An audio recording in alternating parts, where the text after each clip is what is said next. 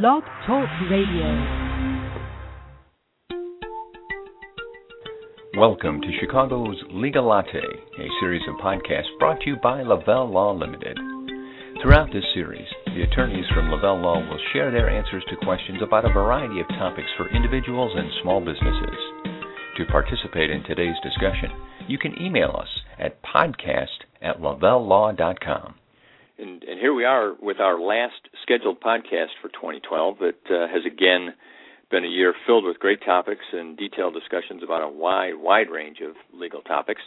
And before we wrap the year up, we're going to share one more such discussion today, featuring one of our most valuable contributors, attorney Jim Voigt of Lavelle Law Limited. As always, when Jim joins us, we turn our attention to small business operators. And today we're going to do a little myth-busting as we look at the theory that registering a company in certain states, perhaps such as Delaware, would provide certain protections or financial advantages. As we prepare to do that, let me first of all say hello to Jim. Jim, first of all, happy holidays, and very nice to have you with us again. Yeah, thank you very much. Happy holidays to you as well. Thanks for having me on. Sure. Now, so before we begin here, is it safe to say really that what we're talking about is a focus on small, closely held companies, not large corporations in terms of general discussion? Correct. Right. If Citigroup is listening right now, they should not disband their operations in Delaware. But yeah, I guess the thing I really wanted to clarify right from the beginning is, as we talk about this choice of what state are you going to form your company in, my beliefs on it are fairly conservative in my opinion, but they're absolutely not held by every single attorney. There may be attorneys that are listening to this saying, you know what, I disagree with his analysis. But what I'd like to do is just go through, here's what I believe, here's why I believe it. But I guess the main takeaway would be, before you just pull the trigger and form in another state, let's think this through and make sure you're actually getting some bang for your buck. Yeah, and I'm glad you mentioned that, because I wanted to bring it up, because usually when we talk on the podcast here, you and your colleagues will often reference laws or different state statutes and say, this is what the law says. So if you do this, you're within the law. If you don't, you're outside it. And very clearly, what we're going to talk about today is more theoretical, more opinion, but based in fact to some degree. But it's your formulated opinion. Correct. Exactly right. Okay. So let's talk about it. I have seen over the years, and I'm sure many other people have, that when you look at certain companies, you see that they are listed as a Delaware corporation or a Nevada corporation in some cases. It's really not uncommon to see large companies in that situation. Why is that? What draws a company to register in one of those states? Well, what draws a large company, like a publicly traded company, to one of these states, and it's almost always Delaware when you're talking about a publicly traded company, is a couple of things. One, Delaware has the longest standing tradition of how they handle corporations and protecting corporations, protecting boards of directors, members of the board, that sort of thing. They have the longest standing tradition of any state in the country on how they do that, and they've been the most consistent really since day one. So for a corporation, in addition to the fact there are just some good statutes that protect privacy and that sort of a thing for publicly traded corporations, there's a real long history. We don't have courts going back and forth and fighting with each other and that sort of thing. So big companies love predictability. They also love a friendly corporate statute. Delaware has both of those. So it's not, I don't want to have this podcast interpreted to say there's never any kind of a reason for why you would form a corporation in Delaware. I just say that for the vast majority of my clients, which are small operations, 1 or 2 shareholders, maybe 5 or 6 shareholders, let's give some pause before we just pull the trigger. Now, the second part of your question was, well, why would that apply to a smaller company? To be completely honest with you, I believe that the reason is we see a lot of companies that form in Delaware, so it seems like a good idea. And without really doing any sort of analysis on how is this going to benefit me and how could it potentially hurt me, they'll just pull the trigger and do it because it seemed like the right thing to do without, to be honest with you, really knowing why.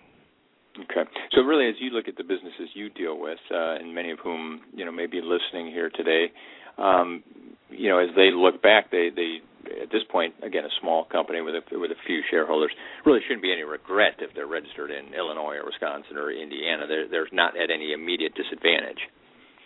No, and in fact, the opposite is true. There can be some disadvantages to forming. Most typically, the most common reason that I see small businesses coming to me that have formed in another state is they say, listen, Illinois is a really expensive place to form, particularly like an LLC. Very expensive place to form and maintain an LLC in the terms of annual fees and startup fees. So I went ahead, I formed out in Colorado because the filing fee out there was only $10. And that's often the extent of the analysis that was done. So, yeah, I would say this, if you don't have very specific reasons for why you're going to form a company in a state other than the state where you're actually physically located, then I would really like you to think through why are you doing it. And if the main motivation is because I want to save money on filing fees, I want to save money on taxes, one of the takeaways today would be that could be an illusion that might come back and bite you. Yeah, and let's separate that. You mentioned the filing fees, and as a business owner here, I mean, I know that there are certain annual fees and fees at initiation, and yeah, Illinois probably has more than others, but I don't find them too burdensome. But taxes is a whole other issue. Are there any tax implications either on the corporate tax or personal income tax where the state you choose to incorporate in makes a difference? There are some important considerations. Like, for example, one of the reasons people do like Delaware is that there's no state tax on businesses that do not operate in Delaware. In other words, if they're incorporated in Delaware but they don't have any operations in Delaware, there's no tax there. Sounds great. Now, keep in mind I was careful about what I said there. If they are incorporated there but don't operate there, this is where it all starts to fall apart in terms of saving money on taxes. So I came to you and said, hey, you know what? There's no personal income tax in Florida. I'm an S corporation, so I'm going to form my company in Florida. That way I don't have any state personal income tax on all the profits that I get out of that company. And the answer is absolutely not true. You need to take a look at a lot of factors other than just what state you formed your corporation in. You need to look at where was that money earned, where do you live, that sort of thing. So it's a far more complex question. What I've seen happen a lot is people will form a corporation in another state where there's no taxes. They're right. They're not paying any taxes in that state. They're still paying just as many taxes in the state where they live as they would have if they had formed in their own state. The only disadvantage now is instead of saving money, now they're actually paying because Florida still wants a tax return. Even if it shows that you end up owing zero, they still want that tax return each year. So what you started out doing, trying to save a couple of dollars, actually ended up costing you more. And you mentioned operating it.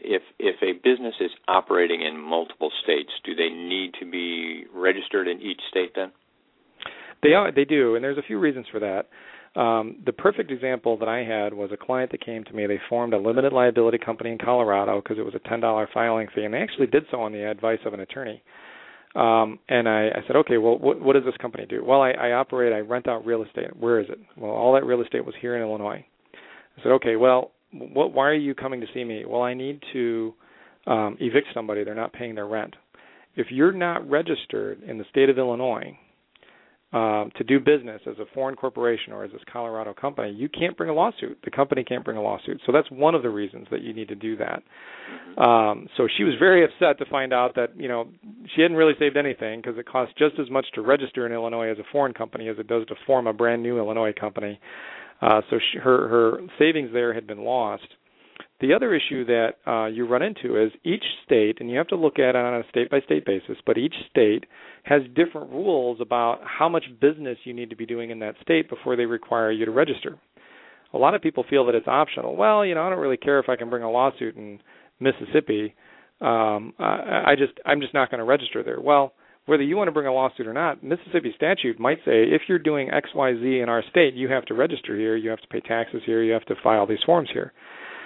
So if you're operating in multiple states, it's important to understand in each state where you're operating what the rules are in that state, and where you have to register, you got to do it.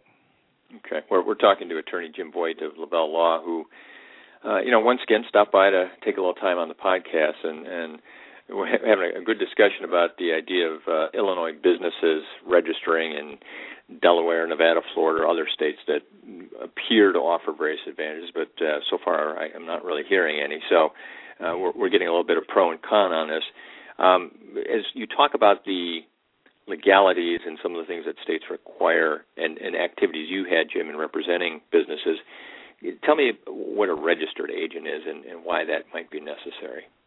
Okay, well, a registered agent is basically a person or company that's located within a state that can accept mail on your behalf. That's the simplest way to say it. So, for example, Jim, you have a corporation here that operates in the state of Illinois.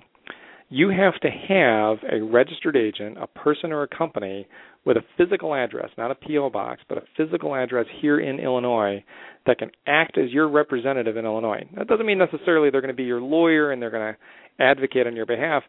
Really, the main thing they need to do is we need somebody in each state where you do business that can accept mail if somebody wants to send you an angry letter is kind of the simplest way to put it. Mm-hmm. So, for example, this Colorado client that I just mentioned to you did not have a registered agent out in Colorado. I said, well, you need to have a registered agent in Colorado. Colorado code says that you're required to do that. She found out that to have a registered agent out there, she needed to use one of the big corporations that does it nationally, and that was $360 a year. So now she's even more upset.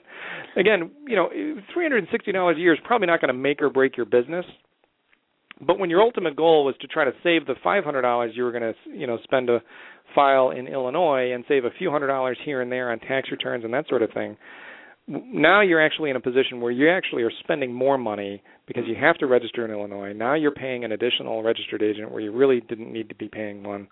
So you really kind of end up working backwards.